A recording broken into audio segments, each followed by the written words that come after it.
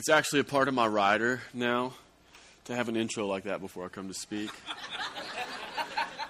Anything less dramatic, I just walk. Oh, everybody good? This feels kind of lovely, doesn't it? Yeah, this is lovely. Hey, welcome to the Vineyard. My name is Adam. I'm the pastor here, and hope you found a spot. Really glad you're here. This is great having everybody together for one service. I'm sure we lost somebody along the way somewhere, but this is really, really nice. We haven't done this for over almost 2 years, and this feels really, really right. So I, for one, am happy. Hey, why don't you open up your Bibles this morning to the Gospel of Luke? We're going to read several passages in a row before we begin the message, and let me go ahead and put them up. They're a little bit random, so hopefully the message will tie them together for you here in a few minutes. Luke chapter 1, 5 through 7. In the days of Herod, king of Judea, there was a priest named Zechariah of the division of Abijah. And he had a wife from the daughters of Aaron, and her name was Elizabeth. And they were both righteous before God, walking blamelessly in all the commandments and the statutes of the Lord. But they had no child because Elizabeth was barren, and both were advanced in years. A little bit further in the story, after these days, his wife, that'd be Zechariah's wife, Elizabeth, conceived. And for 5 months, she kept herself in hiding, saying, "Thus the Lord has done for me in the days when he looked upon me to take away my reproach among the people." This is when the angel comes to Mary, verse 26. In the sixth month, the angel Gabriel was sent from God to a city in Galilee named Nazareth, to a virgin betrothed to a man whose name was Joseph, of the house of David. And the virgin's name was Mary. And he came to her and said, "Greetings, O favored one, the Lord is with you." But she was greatly troubled at the saying, and tried to discern what sort of greeting this might be.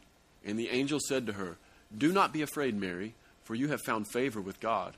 And behold, you will conceive in your womb and bear a son, and you shall call his name Jesus. He will be great and will be called Son of the Most High. And the Lord God will give to him the throne of his father David, and he will reign over the house of Jacob forever. And of his kingdom there will be no end." And she gave birth to her firstborn son, and wrapped him, this is chapter 2, and wrapped him in swaddling cloths, and laid him in a manger, because there was no place for them in the inn. And in the same region there were shepherds out in the field, keeping watch over their flock by night. And an angel of the Lord appeared to them, and the glory of the Lord shone around them, and they were filled with fear. And the angel said to them, "Fear not. Behold, I bring you good news of great joy that will be for all the people. For unto you is born this day in the city of David a Savior, who is Christ the Lord. And this will be a sign for you. You will find a baby wrapped in swaddling cloths, lying in a manger." And suddenly there was with the angel a multitude of the heavenly host, praising God and saying, "Glory to God in the highest, and on earth peace among those with whom he is well pleased."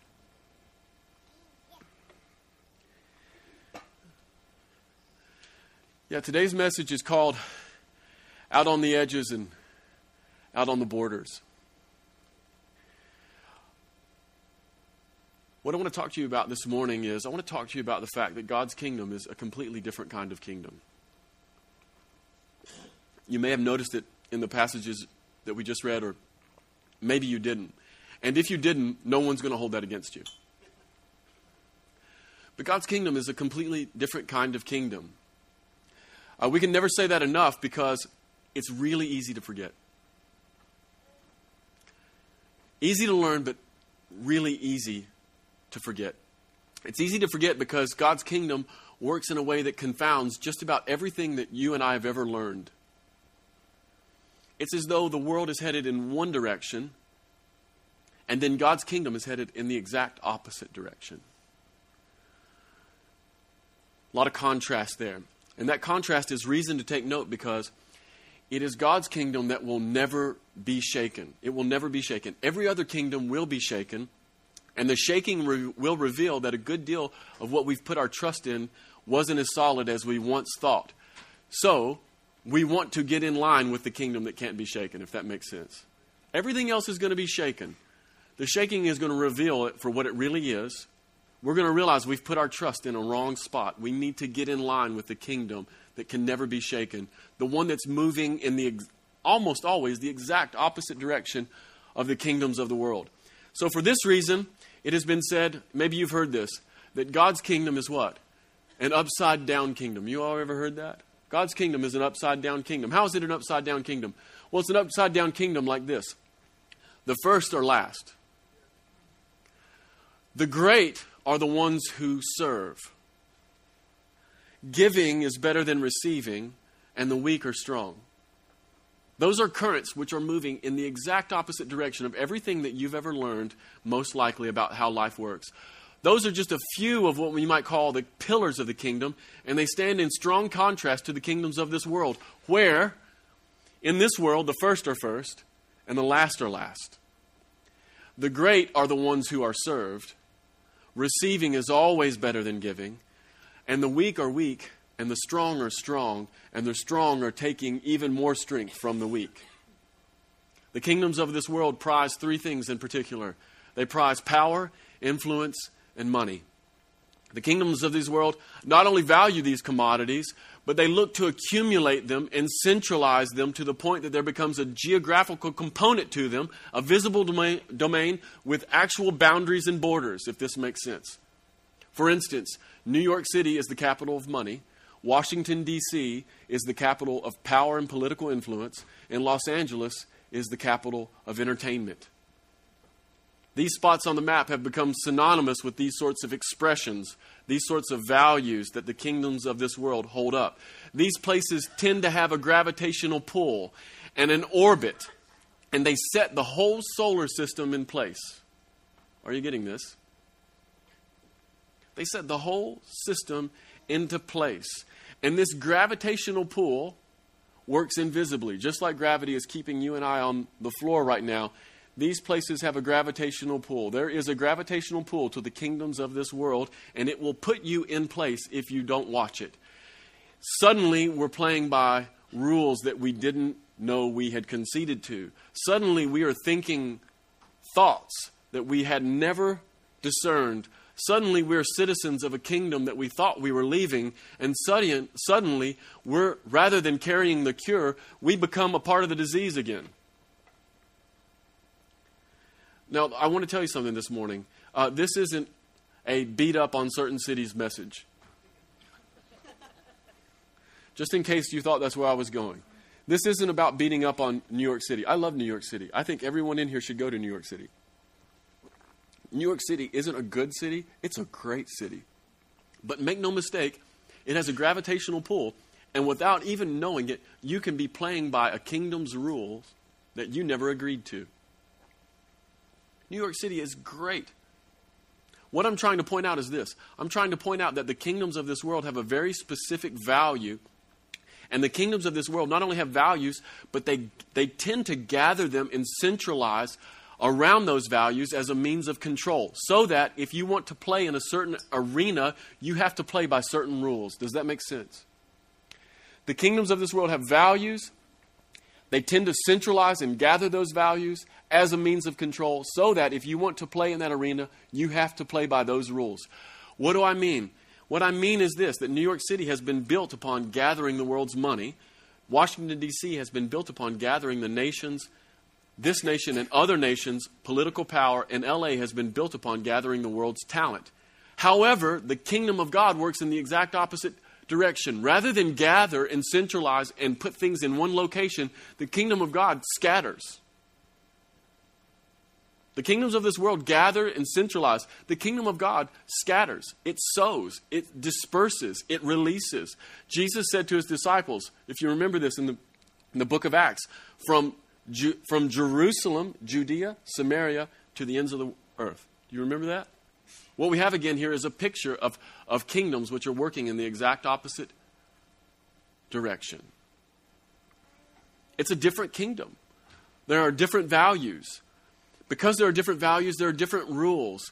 Because there are different rules, there is a different end game. And not only is there a different end game, there's a different starting point. And it's the reason why I love the Christmas story. I love the Christmas story. The Christmas story is a picture of a different starting point, different rules, different end game, a different kind of story and a different kind of narrative altogether. In the Christmas story, we have the King of the universe coming to earth without a palace, born in a barn. See, the kingdoms of the world, they value power.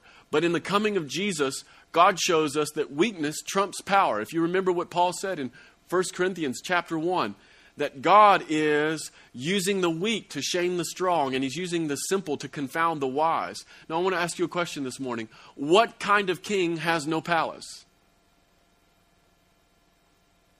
What kind of king has no palace? There's two possible answers to the question, what kind of king has no palace? Number one, either he's really not a king at all. If you don't have a palace, you're either potentially, possibly not a king at all, or perhaps we've seriously misunderstood what power and authority were all about. I'd like to suggest to you that it's the latter rather than the former.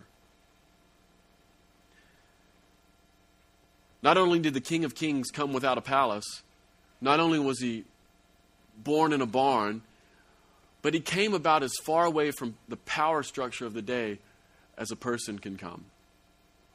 He had no money. It wasn't just he had no palace. Jesus was born with no money. Right? You say, well, the Magi gave him gold and frankincense and myrrh. Yeah, you're right.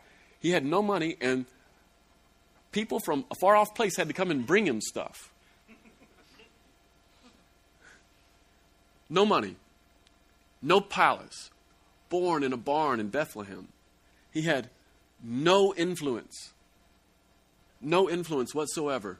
His mother bore him in shame. And by the way, the shame wasn't just a 9-month-long shame. It would have been a shame that lasted for 30 years. At least. Maybe her entire life.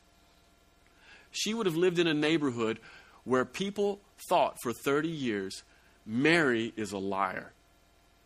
She's loose and she's a liar. Worse still, she tells lies about God. She says God did it to her. No money, no palace, no influence. And not only that, but Jesus was born in the wrong neighborhood. Even geographically, he was on the outside.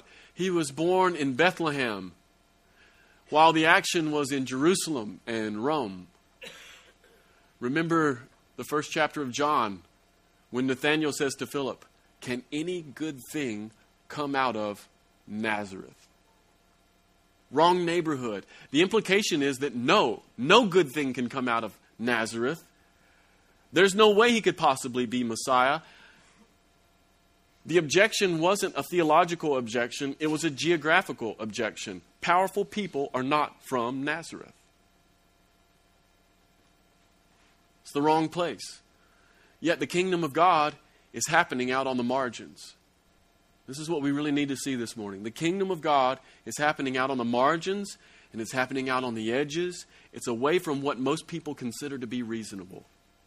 That's where the kingdom of God is. The kingdom of God is coming to the weak and the marginalized. All the main players in the Christmas story are people who are living on the edges. We should review a few. Everyone in the room remembers Zachariah and Elizabeth? These are people living out on the edges. At first glance, you might be tempted to believe that they're a part of the status quo. And in some ways, they are a part of the power structure in the status quo. They are from the right family. They're both from the line of Aaron, which means that they are from the priestly line. Aaron is a priest.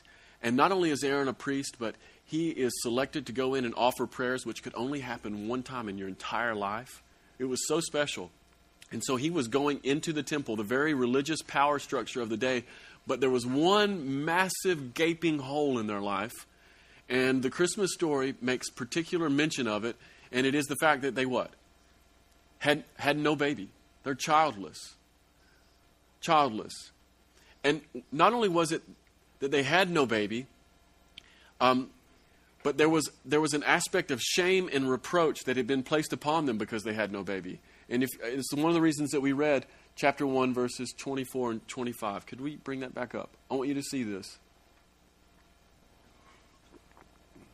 Look at verse 25. This is what Elizabeth says after she's become pregnant.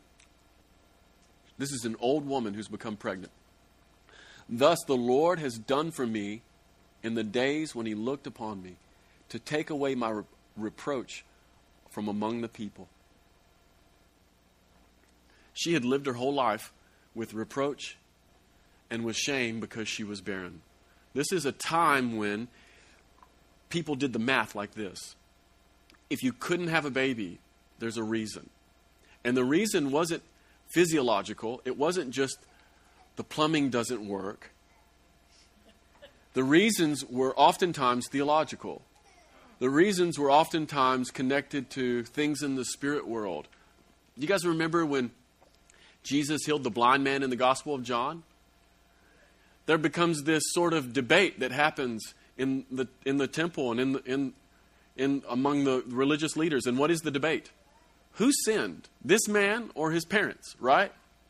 This is the sort of thinking that went on. And so for years, Zechariah and Elizabeth, even though they're from the right family, and even though Zechariah's got a highly favored position in the religious structure of the day, they are on the outside because people literally think, wonder what they've done.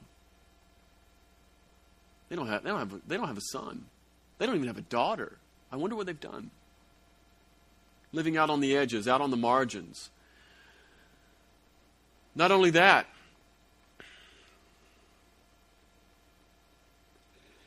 not only was there reproach, but I want you to consider this, that from all the people who were from the line of Aaron, from all the priests who could serve before the Lord, and from all the candidates, who does God choose to work through?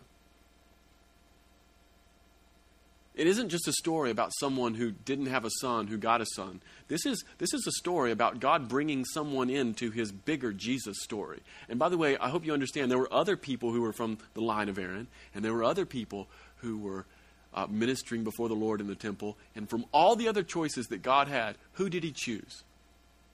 Chose the outsider. Chose the weak. Chose the marginalized. Chose the couple who had been talked about their entire year. Their whole life. That's who he chose. Chose someone on the edge. He chose someone on the edge of reproach and shame. And so God is saying something in their life to everyone else if they have ears. God is saying, I will give birth to something new right out of something barren. And the whole time he's talking about the temple. God is saying in one subtly, incredibly loud voice, he is saying the temple is barren and I'm going to bring something new out of something barren. And he's doing it from people who are on the edge, people who are marginalized, people who are weak. Where is the kingdom of God? It's out on the edge. Mary and Joseph. We're maybe a bit more familiar with Mary and Joseph, right? Even pagans know who Mary and Joseph are. Well, who really are Mary and Joseph? This is who they are. This is God's choice for bringing the Savior of the world onto the planet. Mary's probably a 16-year-old girl, which doesn't seem like such a big deal to you and I, except that you have to think for just a moment. Mary's 16 and she's a teenager and she's living at home. Not only is she a teenager living at home, but she's a girl. And this is in a time when a woman's testimony cannot even stand up in a court of law because women have no say. Who is God using? He's using the people who have no say. Saying, I'd like to use someone who's too young and of the wrong gender. I would really like to empower that. I would like to use someone that everyone else in the room can disqualify in an instant.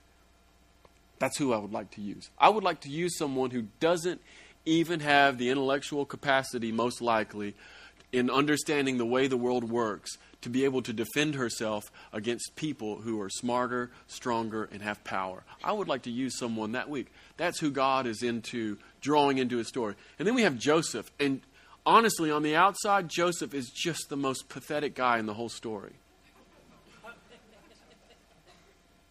Joseph is probably my favorite guy in the whole story. But if you think about it, if you think about living around Joseph, if you think about you yourself being Joseph, he's the most pathetic guy in the whole story. Why? Because he's the one person who believes her. He gets an angelic dream. Don't divorce this woman. What's happening to her is from God, and he decides to believe her. And so the whole community, the village where they live, not only did they think that Mary was loose, and not only did they think that Mary was a liar, but they think that Joseph is desperate and pathetic. Completely disempowered. Completely disempowered. Neither would have been powerful in their families, let alone in Jerusalem or Rome. Furthermore, the activity of God in their life would have made them even less powerful. We're talking about people who didn't have power in their families. God says, I want to use people who do not have power in the family. And what I'm going to do to them is going to make them even less powerful. You see, sometimes when God moves in your life, it initially makes it worse. It initially leaves you in a position of even greater weakness and shame. But here's God, again, working along the margins, right on the edges. And then there's the shepherds. Shepherds were quite literally out in their fields. They're just working Joes, that's all. They're just farmers. It's a regular night. Just like the 100 other nights and the 1,000 other nights that they had spent outside watching their sheep. Sheep were probably beginning to lay down and call it an evening, and then someone builds a fire, maybe warms up a can of beans. Then another shepherd grabs his guitar, sings a few Bob Dylan songs. Then one of the other shepherds breaks out the whiskey. It's cold outside. You need a sip.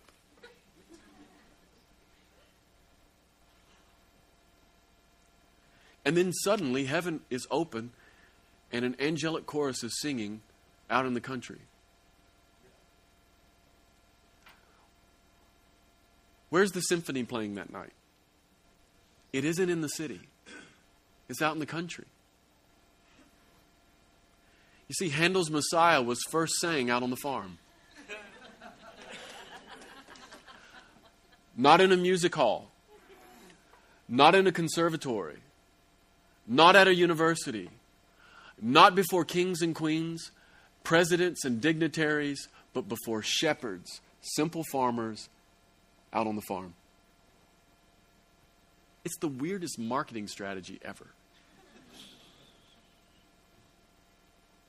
The press release for the biggest move in history was made to a handful of shepherds in the middle of nowhere.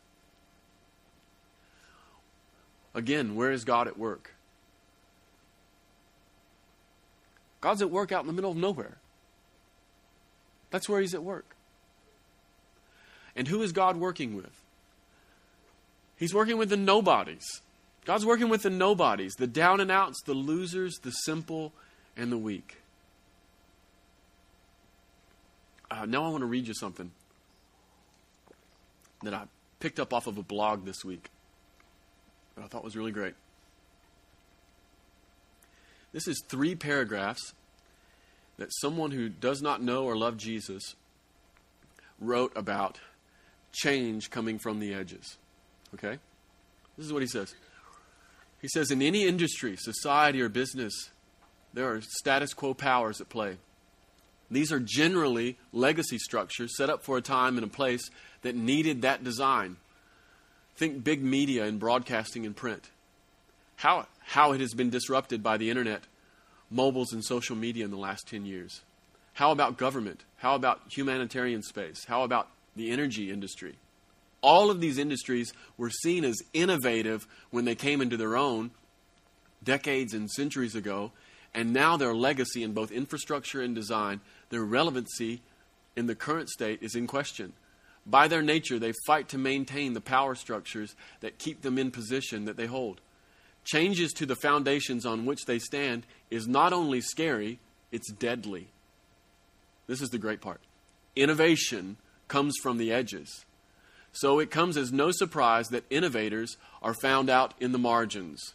They're the misfits among us, the ones who see and do things differently. They challenge the status quo and power sources that prop that up. So they are generally marginalized as reflexive and defensive action. Think about what you're really asking when you say you want innovation in your space. Because when you do, you're asking for the outliers, the disruptors, the rebels to have their way. You're asking for a new way of thinking and doing.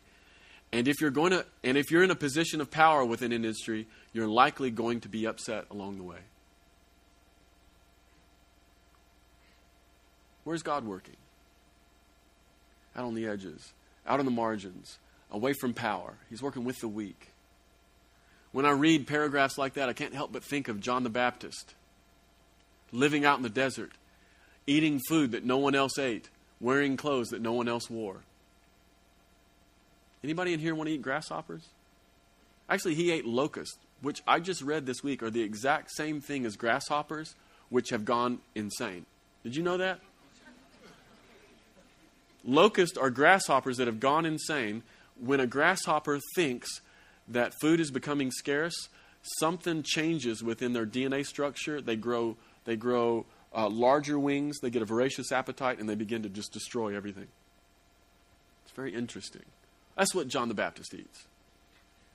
What's for dinner, John? Grasshoppers. We dip them in honey, though. It's really delicious.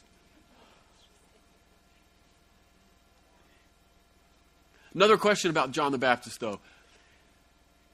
If you, consider this now for a moment, if you were going to introduce the King of Kings to the rest of the world, is John the Baptist the person you would choose to make that introduction? Forget the King of Kings. Forget Jesus just for a moment. If you were going to have anyone introduce any king, I should have looked this up. I don't even know what the smallest country in the world is. But that country, if we were going to have that king introduced anywhere, would you choose a man who's wearing camel hair and a leather belt, who eats locust and wild honey? Would you choose that guy to make an introduction for that man? The answer is no. What does God say? Yes, that's my guy. Why? Because the kingdom of heaven is working in his opposite direction. The people that the rest of the world thinks are on the outside, God is saying, they're on the inside. That's what I'm looking for. The kingdom is coming at the edge, and it's coming at the margins, and the king is coming through the edgy and the marginalized. It reminds me of the Wright brothers. You guys remember the Wright brothers? Got that little plane off the ground. I went and watched some YouTube videos of pictures of their shop and their workspace and that plane that they made. So interesting. One of the things you may not know about the Wright brothers is this. At the very same time that they were working on manned flight, so was the government of the United States of America. At the very same time. Not only that, but the government here in America had commissioned a Washington insider named Samuel Perry Pony Langley. How would you like to have that name? Samuel Langley of the Smithsonian. And the government had commissioned him to work on manned flight. He was fully funded. All the money that he could ever ask for, he was given. He was given the brightest minds of the day and all government red tape was cut out of his way so that he might solve the mystery of manned flight. But two bicycle mechanics with no money, no specialized knowledge, no bright minds, no backing, they solve the problem. Why? Because change is coming from the edges. Because change is coming from the edges. Not only that, but there's another man named William Seymour. Anybody in the room ever heard of William Seymour?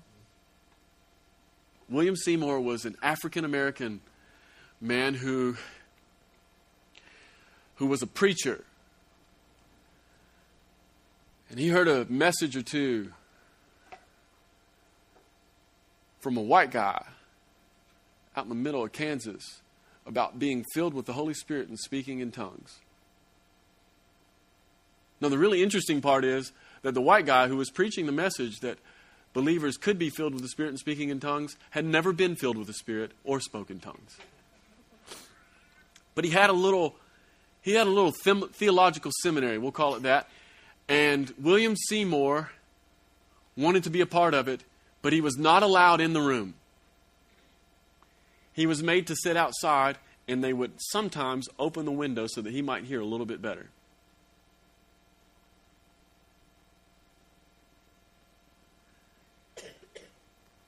Through a long series of events, he ends up in Los Angeles, preaching a message that he himself has not experienced. At a prayer meeting with a handful of white women, and the Holy Spirit falls in the room with great power and kicks off what has later become known as the Azusa Street Revival, which happened in a ghetto in Los Angeles, and the meetings were later held in a run-down, dilapidated stable that no one else would even walk into, and the power of God hit that room for a couple years with such great force that an entire branch of the church sprang out of it, hundreds of denominations, and millions of people have come into the kingdom because of a black man who was on the outside and who was barely let in, was used by God. Why? Because God is always working on the margins. He's always working in the edges with people who are disempowered. That's who God is adding favor to. The people who are right in the middle, God is probably working around them.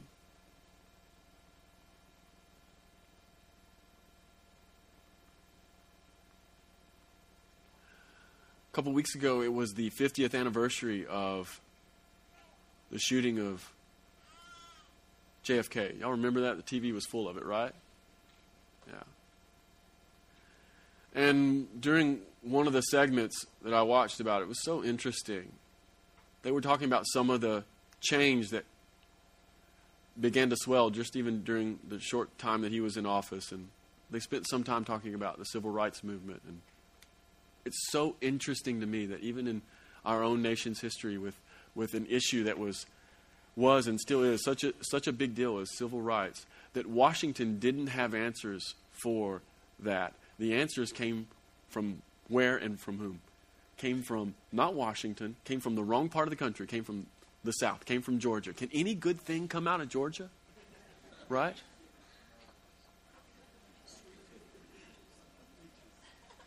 Martin Luther King Jr. Washington didn't want to touch it. JFK didn't want to touch it. He only touched it because he was made to. Wrong part of the country, wrong color, wrong message, wrong everything, except that's what the Spirit was empowering. Why? Out on the margins, out on the edges, that's where God's at work.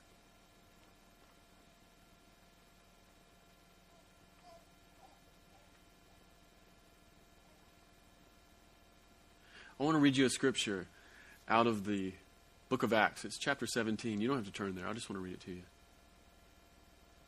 This is about Paul. It's one of his journeys. It says, when he had passed through a couple cities and he had come into Thessalonica, where there was a synagogue of the Jews, Paul went in, as was his custom, and on 3 Sabbath days he reasoned with them from the Scriptures, explaining and proving that it was necessary for the Christ to suffer and to rise from the dead, saying, "This Jesus, whom I proclaim to you, is the Christ." And some of them were persuaded and joined Paul and Silas, as did a great many of the devout Greeks, and not a few of the leading women. But the Jews were jealous, and taking some wicked men of rabble, they formed a mob, and they set the city in an uproar, and attacked the house of Jason, seeking to bring them out into the crowd. And when they could not find them, they dragged Jason and some of the brothers before the city authorities, shouting, I love this, these men who have turned the world upside down have come here also, and Jason has received them. And they are acting against the decrees of Caesar, saying there is another king, Jesus. I hope you notice that a few men had turned the world upside down. How many people does it take to turn the world upside down? Just a few. Not from the center, but from the edge. And I also want you to know that these people who were so angry about Paul's message had no trouble connecting that it was an anti-Caesar message. Who was at the very center of the entire world at that time? Rome and Caesar. Where was God working? Out on the edges.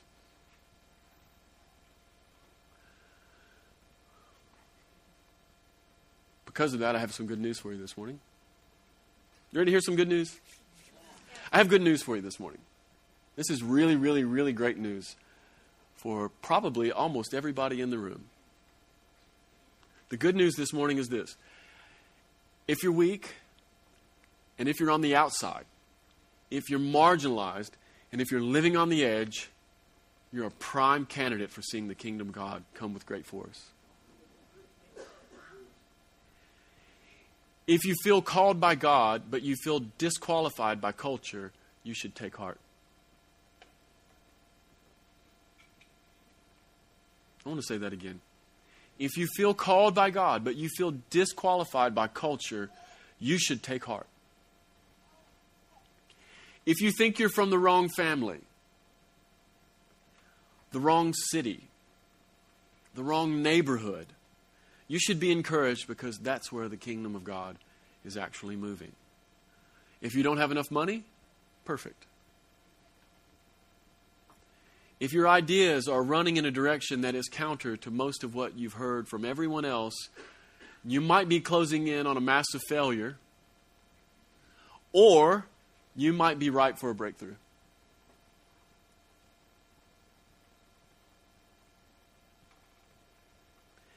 If you believe that states like Kentucky, West Virginia, and Arkansas are the worst places in our country, you should get excited and probably start moving to those places, because that's where God is going to do His next thing.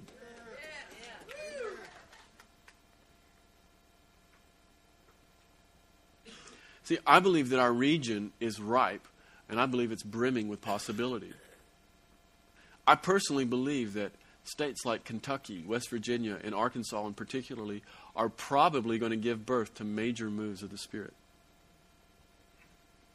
I personally believe that places like Kentucky, West Virginia, and Arkansas are probably already carrying a tiny baby that everyone else can ignore. I believe that Jesus is probably being formed in the womb of states that have been despised, cities that have been despised. I personally believe that there's probably going to be a pretty massive move of the Spirit come out of Las Vegas. Why? Because no one would ever expect it.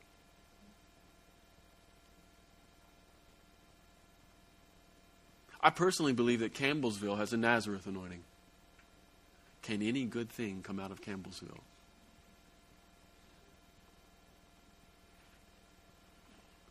The Lord told me a long time ago, probably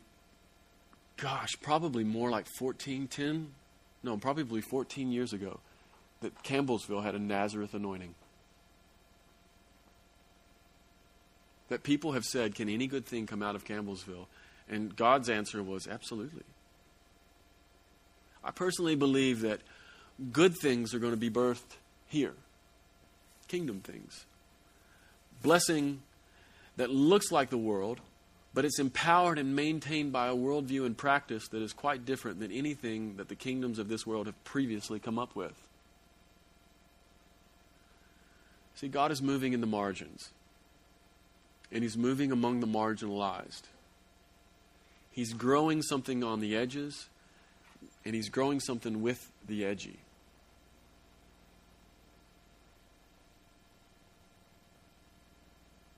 And I believe that's really good news.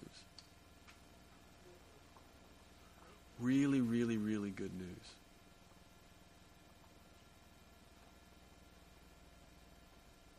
I believe this room is mostly a room of nobodies. I believe this room is mostly full of people who have value only because Jesus loves you. And that's enough. I believe this room is full of people who have, for the most part, been overlooked. And you're from the wrong family, born in the wrong neighborhood, got the wrong degree. I mean, you went to college and you got the wrong degree.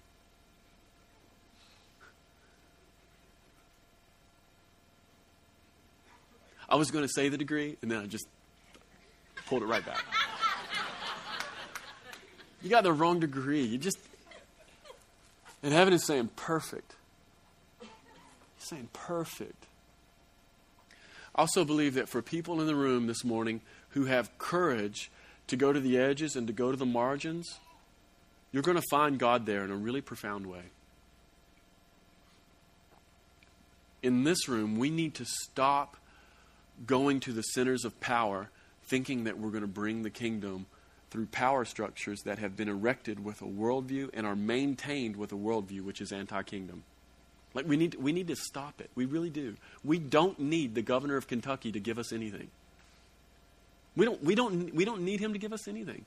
We don't need the president to give us anything. We don't. God has been working around Herod the entire time. We don't need to have a prayer meeting at the Capitol, and we don't need to have a prayer meeting in Washington, D.C. God is always working around those individuals. Does this mean that God is not working in institutions and with people of power? No, it just means that most of the time, traditional power institutions and people with power are not allowing God to come and do the thing that He wants to do. We don't need it. Let's not waste energy doing that. Let's go to the margins. Let's find the weak. Let's find the marginalized. And let's look for the baby that's born in a barn rather than the king who's in a palace. We have got to do that. I hope you can hear that. This is what the Spirit is saying to us. Okay? All right. Hey, why don't you put your hand on your heart? I want to pray.